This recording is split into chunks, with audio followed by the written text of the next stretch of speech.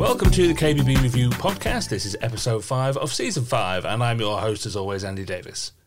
This week we're talking about sustainability in the bathroom. No, wait, don't switch us off. I promise it's really interesting. You see, that's the problem, isn't it? We all know how absolutely crucial it is that there is a global effort to tackle climate change, but this industry is really struggling to engage pretty much any retailers or indeed end consumers in the movement and what role it can play. It just seems that when they're buying their dream kitchen or bathroom, they want what they want, and therefore their retailer will happily sell it to them. And that's particularly acute in the bathroom, the room with the biggest domestic impact on the environment thanks to the water it uses and, of course, the energy it takes to heat that water. A recent survey from the Bathroom Manufacturers Association, or BMA, showed very acutely that consumers and retailers think the responsibility for sustainability lies firmly with the manufacturer. So is that fair? And if it is, what can the manufacturer do to engage retailers and consumers? I'm talking it all through with BMA CEO Tom Reynolds and Dan Lintle, the Sustainability Manager at Triton Showers. And I promise it's well worth listening to. Don't switch us off just because it's about sustainability. But first, are you recruiting at the moment? Well, not only is it still free to post your job ads on kbbreview.com, it will stay free until September the 1st. It's been so popular that we've extended it through the summer. That's nice of us, isn't it? But don't worry if you're not ready to post yet, as from September the 1st, we're still giving out the discounts. As for the rest of 2022, you can post your ads for the reduced rate of £50 for 30 days. That's a third off the normal rate of £75. No catches, we're just celebrating the launch of our new self-service jobs page. Now, likewise, if you're job hunting right now, you can see the dozens of vacancies we have there too. Just go to kbbreview.com/jobs. Right, let's talk sustainability now. And to solve this global crisis in about 25 minutes, we have Dan Lintle, the Sustainability Manager for Triton Showers. Hello, Dan. Good morning. And we have Tom Reynolds, the CEO of the Bathroom Manufacturers Association. Welcome back, Tom, friend of the pod. Good morning, Andy. Right, sustainability, massive topic, and we all know it's hugely important. Is it fair to say, I think, that the bathroom industry is struggling a little bit with how to engage all the parties within it? So let's start with you, Tom, here. You're in charge of the Bathroom Manufacturers Association. Your own research seems to show that consumers and retailers see sustainability as the responsibility of the manufacturer. Is that fair, do you think? Well, yes and no. I mean, the manufacturer, of course, has a duty to ensure products are manufactured as sustainably as possible. 44% of consumers expect all manufacturers to have sustainable products. And you'll find that most BMA members have comprehensive programs to continuously improve their sustainability. But manufacturers don't directly communicate with consumers. That's why we've got our channel partners, such as the independent retailers. So we're really relying on you to sell our products, and that includes talking to the consumer about the sustainability credentials of both brands and the products which they're bringing to market. In reality, we live in the real world. Unfortunately, not all manufacturers are as good as their word, and with only 18% of consumers checking the sustainability credentials of the manufacturer before they purchase, retailers could do with helping and asking their suppliers to back up their claims. There's a CMA Green Claims Code, which came out a few months ago, but there's no market surveillance to back that up. So we all really need to work together. So Dan, let's go to you because, you are Triton's sustainability manager. It's literally your job. It's 100% of your job. So obviously Triton take a lot of responsibility and care in what they're doing. But should it only be the manufacturer's responsibility? I agree with Tom. I think the answer is a yes and a no. I like visual metaphors, and I would say it's a bit like a relay race. It is our responsibility to understand the environmental profile of our products, both from their sort of manufacturing phase, but also their use and disposal phase, but to pass that baton of knowledge on to the consumer. Because from the mathematical modelling work that we've done, between 90 and 95% of the environmental profile of a shower is typically in the use phase. So there's things we can do in the development of the shower to make it as efficient as possible and have all the other consumer benefits people are looking for. But ultimately, it's how people use it, and in particular the water systems on which they use them, that will determine it. But I think it's very much incumbent on us to help communicate that environmental profile and that environmental understanding to consumers or to retailers as the sort of trusted advisor to the consumer in a way that allows the consumer to make conscious choices, to understand the better way of using the product. The responsibility is everybody's, but I think we as manufacturers need to own that baton at the start and pass it on in the appropriate way. I think part of the issue here, and one of the reasons why it is such a sort of woolly area to discuss, is that, yes, everyone has responsibility, but that responsibility is mostly moral. What commercial advantage there is in sustainability, I think, is part of the debate. What do you think, Tommy? Manufacturers, by the nature of what they do, concentrate on the sustainability of the manufacturing and the logistics and moving it around and all that kind of thing. And they take that responsibility very seriously because there is a commercial imperative to do so. But is that commercial imperative lost the moment it leaves the factory? Well, manufacturers are right to concentrate on the factors that are most within their control, right? Which is their processes, their distribution, and their actual manufacturing processes themselves. And until manufacturers have a completely neutral environmental impact from their own operations, then they're right to focus on them.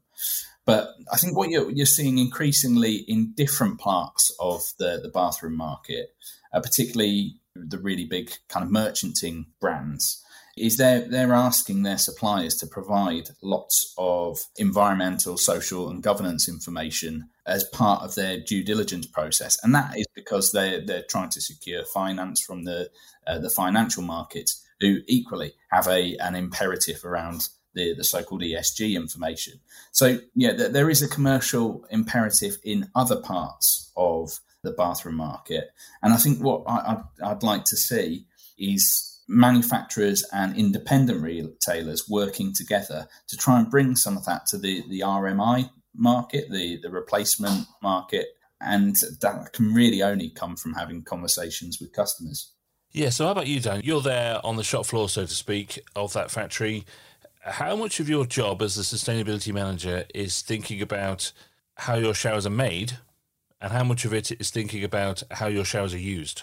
The short answer is all of it. We've just completed our full value chain carbon footprinting. So that's looking at literally everything related to the product and the service that we offer, from cradle to grave for the whole system, including how our employees get to the office, business travel, the use phase, direct and indirect use phase emissions. And we've just completed the baselining work for calendar year 2021, which is now giving us a really clear insight of where the true impacts are from a carbon perspective. And carbon footprinting is just one aspect of sustainability, but it's one that's very much front and center for us as a species. So by having that information, we're now looking at it and saying, okay, in order to achieve our net zero ambitions, which are ambitious, net zero is a huge change. We now have to look at that data and say, so what can we do to get to net zero? Now, net zero requires a minimum of a 90% reduction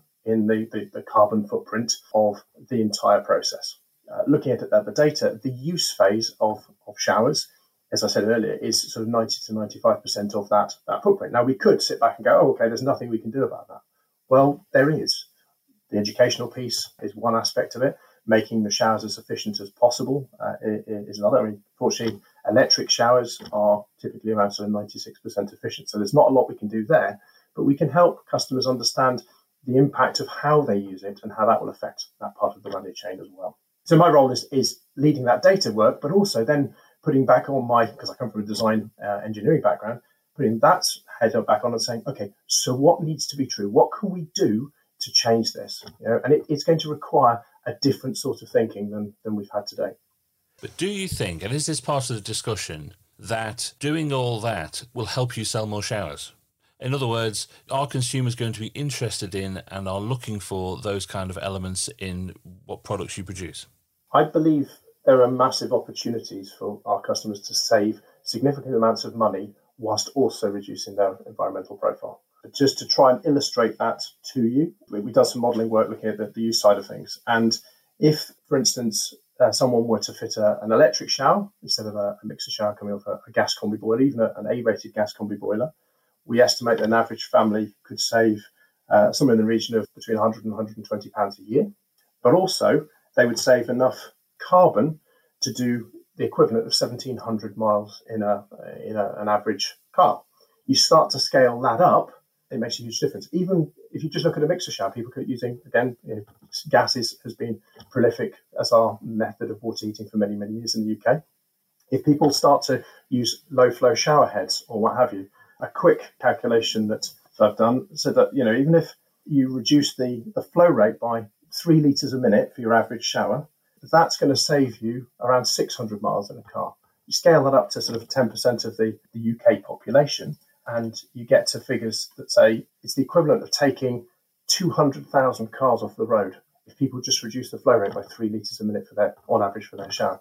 That would save £200 million collectively, and enough water to fill nearly 14,000 Olympic swimming pools. Can I chip in there, Andy? Yeah, of course you can, mate, because if I'm honest with you, Dan's background as a teacher was coming out there, and I was really worried he was going to ask me what the answer was. Yeah, again, looking at a different part of the bathroom market, in specification, the in-use phase emissions is becoming something that's really considered by architects and specifiers. So manufacturers are increasingly being asked for things like life cycle assessments and environmental product declarations to prove basically what the impact is through the life of a building. So this is something that's increasingly required in the construction industry. I think what fair criticism from retailers might be is around the extent that we share all of this sustainability information that we've got up and down the supply chain. How can we really expect retailers to sell sustainability unless they're front and centre of our brand's messaging? For years and years and years, as you know, Andy, we've discussed this several times, manufacturers place products on the unified water label to show the water use credentials of, say, a shower or a basin tap. But how often are they displayed in showrooms, or is the database referred to by a designer? So we've got to work together to better exchange this information up and down the supply chain. I suppose it comes down to what people see as an advantage. Because everything that Dan's describing here is fantastic stuff, and clearly that a lot of that product development is being driven from the construction side of the market, where the commercial argument comes in.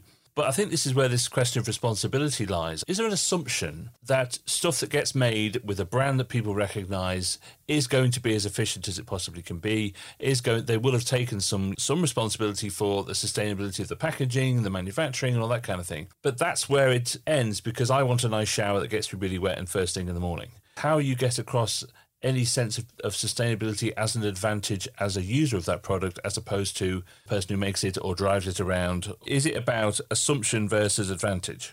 Over 40% of the consumers that we survey recently expect all manufacturers to have sustainable products. But I don't think it's fair for us to assume that sustainability isn't in the thinking of consumers when they enter into a showroom. The same survey found that water efficiency, when people are deciding their choice of shower control, water efficiency is now the 5th most important element of their decision making. So it's about the median kind of decision making factor. For 11% of consumers, it's the top decision making factor when they choose their shower control. So it's not a case that consumers aren't interested in this at all, but also nearly 50% of consumers' most trusted source of research is advice from either the designer or the retail salesperson. So really, we all need to drive the conversation. We must also remember the installer plays a particularly important role, particularly for the retrofit market. I appreciate sort of new builds, as Tom was alluding to. That's fairly well served, I think. And as you say, architects are looking and specifiers are looking for product data on which to work out their SAP ratings, all those sorts of things. When it comes to the general populace, and probably a large proportion of the housing stock in the UK, when people go in, just to, as you said, Andrew, they might have these things in the background, and there may be much more focus at the moment on energy and energy costs because of the global crisis that we've got. But people still are stuck with flow rate is everything. Andrew, you said it earlier beautifully. I want to get really, really wet in the first thing in the morning, and that's my sacrosanct environment. What I say to people who say flow rate is everything is that, okay, take the shower head off. You'll get more flow rate, but that's not the experience you're looking for. And I think that comes down to the educational piece and helping people see things a little bit more holistically and understand the trade-offs and the opportunity spaces. Going back to the point I was making about the installer, the installer for a lot of people is the trusted advisor, because myself included, when you go to have something fitted, you go, well, okay, this person fits these on day in, day out. They'll know what's good and what isn't good. And that's certainly the perception. The installer's motivation may have some element of sustainability in it, but often it's how can they fit this easily, reliably, and in a way that won't come back and cause them problems in 6 months, 12 months' time. So we need to, I think, engage with and help communicate with installers as well as that trusted independent advisor, because ultimately as consumers, we are bombarded with information day in, day out. We don't want to have to filter the minutiae. We want to have a clear, objective way of going A versus B. I know what I'm getting. I know what my compromises are. I suppose to put it very simply, if you had two showers, and that's the example we're using, but if you had two showers next to each other and the performance of both was identical, but one used less energy, used less water, most reasonably minded consumers would choose that one over the other one. That's just the nature of the sort of psychology of the thing. But it's about convincing them on that performance, isn't it? That's the hardest part of all, is to almost hide the sustainability behind usual performance. For me, sustainability is just part of good design. It shouldn't be an add-on necessarily. It should be baked in. Tom mentioned it earlier. Customers kind of expect recognised brands to be doing this naturally and sort of rely on that sort of brand value to do that. Well, we've talked about the retailer a bit. Let's go into the bit more detail on where the retailer's responsibility lies in this. Tom, we've had various discussions with retailers, haven't we, where fundamentally their argument is, look, I'm a retailer, I sell stuff to people. If consumers aren't asking for it, then I'm not going to sell it. It's as simple as that. So there can't just be a moral imperative about this, can there? What are the commercial advantages for the retailer? I always think this is a really interesting question, because do retailers only ever talk about the features and benefits that are raised with them by the customer? Because I always thought that being a great salesperson was about educating consumers about everything that's great about the product. And why can't that include the sustainability credentials? If a shower can perform as good as someone else's product, but with a lower flow rate, surely that's a great story to tell. And ultimately, salespeople are storytellers. So whenever I've been to buy a bathroom or a kitchen product, I've always been sold on a full range of features and benefits. I can't understand why the sustainability credentials can't be added to the mix. I mean, I guess it's what is a benefit, I suppose, is and convincing retailers of what is the benefit. But I have heard retailers talk about what the thing is, whatever it is, what it's made of, how it's made, its carbon footprint in terms of delivery and logistics, particularly if it's British made. But it's very hard to get past that next stage of performance. And, saving water is the obvious one, but saving energy is the other. It's much easier to do in an appliance because you assume that oven is going to cook your chicken, and you assume that washing machine or that dishwasher is going to clean your pants or clean your dishes. Don't get the two mixed up. But I suppose that it's such a personal thing, having a shower or a wash or a bath or whatever it is, that it's simply not seen as a benefit yet. I suppose that there's a tremendous amount of innovation in this area going on at the moment. And I think as the more innovative products come to market, then that will probably drive some conversations. I certainly hope so. I mean, Daniel, that must be a constant conversation at Triton, I'm sure, about maintaining performance while improving energy efficiency. Is that a huge part of your job? It's certainly part of the job. As I said before, electric showers are typically almost 100% efficient, around about 96%. Mixer showers, the efficiency is related to the water source. So one of the things I have been looking at is trying to understand the carbon footprint and energy efficiency of how you heat your water. And as a country, in order for us to achieve our net zero by 2050 ambitions, how we heat our water and the electrification of water heating is definitely the trajectory we have to go down. The carbon savings alone are astronomical when you start to look at it. So trying to understand that is absolutely the case. But what you touch on is more those subjective things. How do we communicate that 8 litres a minute versus 12 litres a minute, that's the same shower, and it's imperceptibly different. I would take people into our test labs, and we'll set those things up to say, okay, how's this flow for you? Can you notice the difference? And often they can't. But if you show it to them as pure numbers, of course, people correlate, well, 12 is better than 8. or 15 is better than 12. And it's how we get across that subjectivity. You also have the subjectivity of style. For a lot of people, how the thing looks when it's installed in the bathroom is paramount. It spends a lot of its time looking good, and that's what you want to communicate. It's trying to understand how we can help people make those choices for themselves, because they're subjective.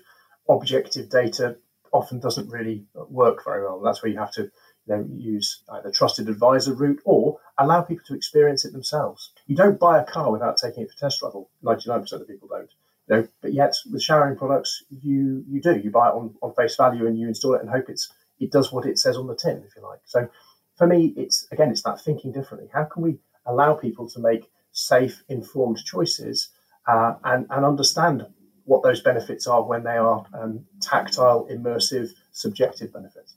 Okay, so Tom, what is the responsibility, if that's what we're talking about, of an organisation like the BMA to act as a conduit of information to retailers, to really get across those benefits to them? Is that a key part of your role as a representative of manufacturers? Yeah, we certainly wouldn't shy away from that role, and you'll notice, being the editor in chief of KB Review, that often my articles in there have a sustainability leaning, and we're talking about how members' products are adapting to new sustainability requirements. So, there's a huge role for us as a trade body. And the other thing that we're trying to do is, things like consumer habits have a massive influence on the sustainability of the bathroom in the use phase. So we're collaborating with people like the British Psychological Society to see how we can kind of have smarter showering solutions. So as an association, we're pulling some of our member brands into that conversation. And it's all about trying to get continuously better as a sector. Well, let's go on to the actual consumers in a minute. What's really interesting about this for me, from a manufacturer's point of view, is that this as an issue is forcing the chain to close up and to close gaps. Historically, the people that make things, as you said earlier, don't talk directly to the people who sell them. There's always usually some kind of distributor in the middle, and they certainly don't talk to consumers directly because there's obviously a chain of retail in between them. But this is kind of forcing these gaps to be closed up a bit and to try and see it as a circle, a constant conversation between all parties, as opposed to just a chain. What do you think, Dan? I completely agree. I think one of the sort of key environmental drivers at the moment is a push towards a more circular economy. So that's a broader view of exactly the same thing. As a design engineer by background, trying to design a product without deeply understanding the needs of the end user is nigh on impossible. Certainly to do a good, repeatable job. So we need to have those conversations. It needs to be collaborative all the way through. We need to understand those stakeholders, their role in that, their motivations, because a specifier's role and motivation is very different from a consumer's. We have this discussion a lot. We've helped housing association companies, what have you, to understand the environmental impact of showering options on their development. And I often say to them, what's your primary motivator? Is it water usage? Is it energy usage? Is it carbon footprint? What is it? If you're not too worried about how much it's going to cost the end consumer, then it's you come at it from a different perspective. But we have to have those direct conversations and those honest and open conversations in order to best serve the needs of everybody. Because a truly circular system actually achieves the net benefit for everybody. We have to move away from that very sort of linear transactional approach, both in material flow, but also in data, knowledge, understanding, and experiences. Yes, exactly. Look, let's talk a little bit about the consumer, because some of the research you've done, Tom, really demonstrates that it's about changing habits, isn't it? Like, if you ask consumers, do you want to be more sustainable? They all say yes. But actually, as I think that your research puts it, behind closed doors, once they're in the bathroom, they don't change their habits at all. So how do we set about changing the habits of how people use these products? Because it's unlike, for example, a washing machine where there's a fixed cycle. You can spend 5 minutes in the shower or you can spend 25 minutes in the shower. So how do you go about changing habits? Yeah, I think this is the single biggest challenge that we have for improving the sustainability of the bathroom. We can do everything that we can to kind of decarbonise our process and make products more water efficient and everything. But if consumer behaviours don't also change, then we're not going to achieve the sorts of transformation that we require. So it is an enormous challenge. I think the first thing to do is to employ, as far as possible, behavioural ergonomics, so engineering solutions that work around the way we as humans behave. And that's not always been a strength of our industry in the past, but in recent years, there's been, as I mentioned earlier, a huge number of innovations. So you're seeing things, let's just take showering as one example. You're seeing things like heat recovery systems on showers that recycle the heat and reduce the energy requirement of a shower. You're seeing programmable showers that can stop and start to allow the user to soap up if they want, and then restart at the correct temperature. You're seeing personalised programs that have different arrangements for a quick morning shower versus a relaxing evening shower. Lighting systems that give the user a cue to give them a nudge to get on with it and hurry up. All sorts of different innovations. As I said, we're collaborating with the BPS and several universities to discuss how we can go even further to help consumers shower smartly. Outside of showering, which I know has dominated our conversation, there's other things that we can do, like bathroom furniture. WRAP have done a lot of research on the rates of recycling for packaging are so much lower in the bathroom versus other rooms in the house, notably the kitchen. So are we building recycling solutions into bathroom furniture? All sorts that we can do, and that's all around working out how humans behave and accommodating them. What do you think, Dan? Do you have a psychologist hotline somewhere that you phone up every time you're designing something new? No, we don't. I personally have some experience of working in that space, but we do have one of our design engineers is engaged with exactly the initiatives that Tom was mentioning with the universities and has collaborated on the joint brainstorming session to look at that and understand how you can use some of those psychological tools to as levers, as nudges to change behaviours. So no, we don't. But as a designer, that's part of what one of the hats you have to wear anyway. For me, it comes down to having data and being able to make informed decisions based on data and on evidence. I come from a background of medical pharmaceutical drug delivery, and that's a very data-driven, evidence-based industry. And I think applying some of that to the process so that we can understand where are the key hotspots. Now, as an industry, we're very good at understanding the cost profile of our products. Where are the big costs? What can we do to mitigate, reduce them? Well, sustainability, in particular carbon, is just another metric that we can use very much to say, okay, if we do this into this part of the process and we make a 50% reduction, it will cost us so much. Well, can we get more bang for our buck, to use the expression, by spending that money somewhere else where we'll actually get a bigger overall impact? And it's trying to sort of allocate resource, which is human resource as much as it is money, based on where the data tells us we're going to have the greatest impact. So go after the low-hanging fruit first and then work our way down. And as designers, working out what is the problem we're trying to solve. Because we're very good at solving problems, but if we're solving the wrong problems, things don't get better.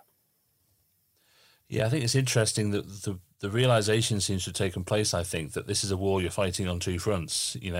That yes, there's a huge part of it about the sustainability of manufacturing, which is clearly massive. But then the other front is you've got to come at it from totally the other end of the chain, which is you've got to convince consumers to want it in the first place. And actually, that's what manufacturing has been for thousands of years. But it's just for this particular subject, it hasn't been tackled in that way, I don't think. No, and I think in like all good innovations, if you get a paradigm shift, it becomes a fantastic opportunity for innovation.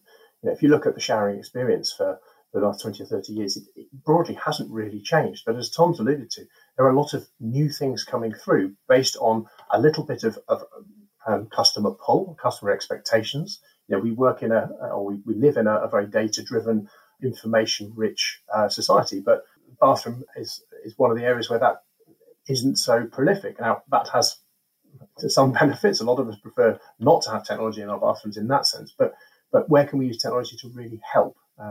As I said, it's that's driving the innovation, because you're thinking about a problem from a completely different perspective, with a different lens, with a different motivation and mindset, and that is, I think, it's a very exciting time.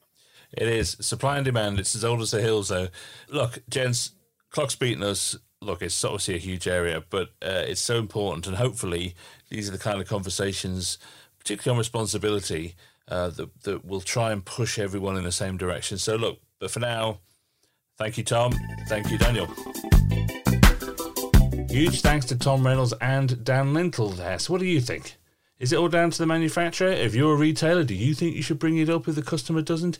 Do you think sustainability equals a lesser performance? It's going to run this one, because it is not going away. In fact, I would argue that this is going to be the single biggest defining factor of the next decade in this industry. Don't forget, you can still post your free job ads until September the 1st at kbbreview.com/jobs. And if you're job hunting, you can see all our current vacancies there too. See you next time.